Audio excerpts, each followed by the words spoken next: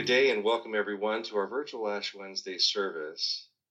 The vlog will be sponsored by our Mission and Spiritual Health team in Home and Community Care. I'm Tim Serban. I serve as the Spiritual Health Leader for Home and Community Care for Providence St. Joseph.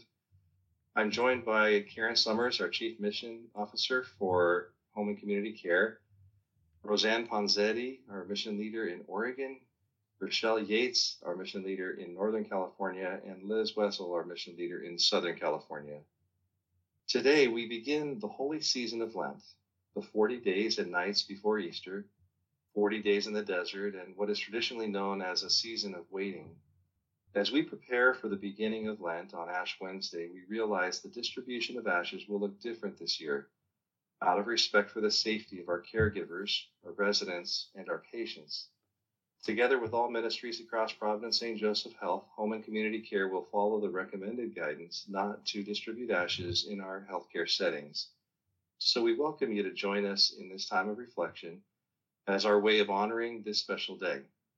This will be among the first Ash Wednesdays around the world when we will not be able to physically be marked with the symbol of ashes on our foreheads.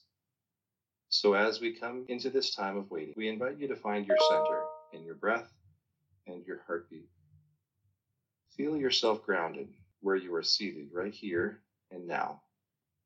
Lent is a time of letting go, moving into the desert space as Jesus did for 40 days before his public ministry began. And as we pause, make space to breathe and feel the depth of this moment as a small blessing on your work, your ministry, and those you are entrusted to serve. In the Gospel reading for Ash Wednesday, Jesus tells his followers not to show off their fasting, but to pray in the inner rooms of their homes.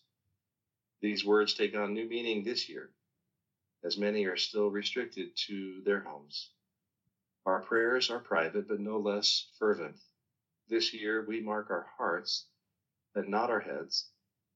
May the loss of the traditional Ash Wednesday observance be the first thing we let go of in deepening our Lenten journey.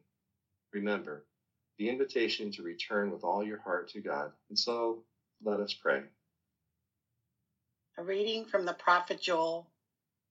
Even now, says the Lord, return to me with your whole heart, with fasting and weeping and mourning. Rend your hearts, not your garments, and return to the Lord your God.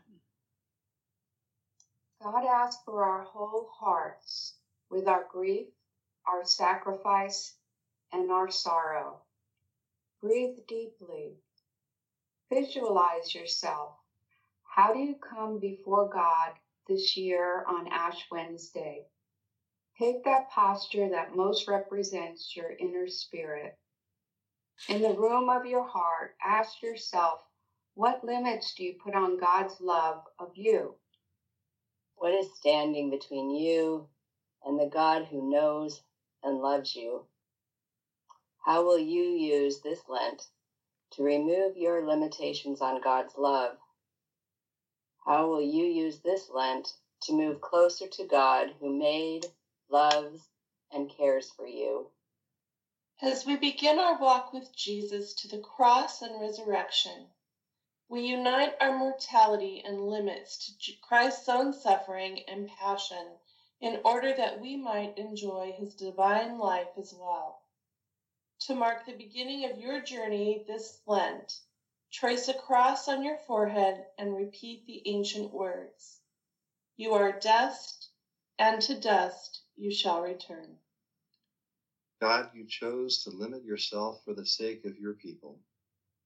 Let us walk with you this Lent as we face our limitations and seek to be your presence in the world. Create in us a clean heart that we might know, love, and serve you through our service to others. Amen. And we thank you for making space and for renewing your commitment to serve others in our call across all our ministries. May you be deeply blessed.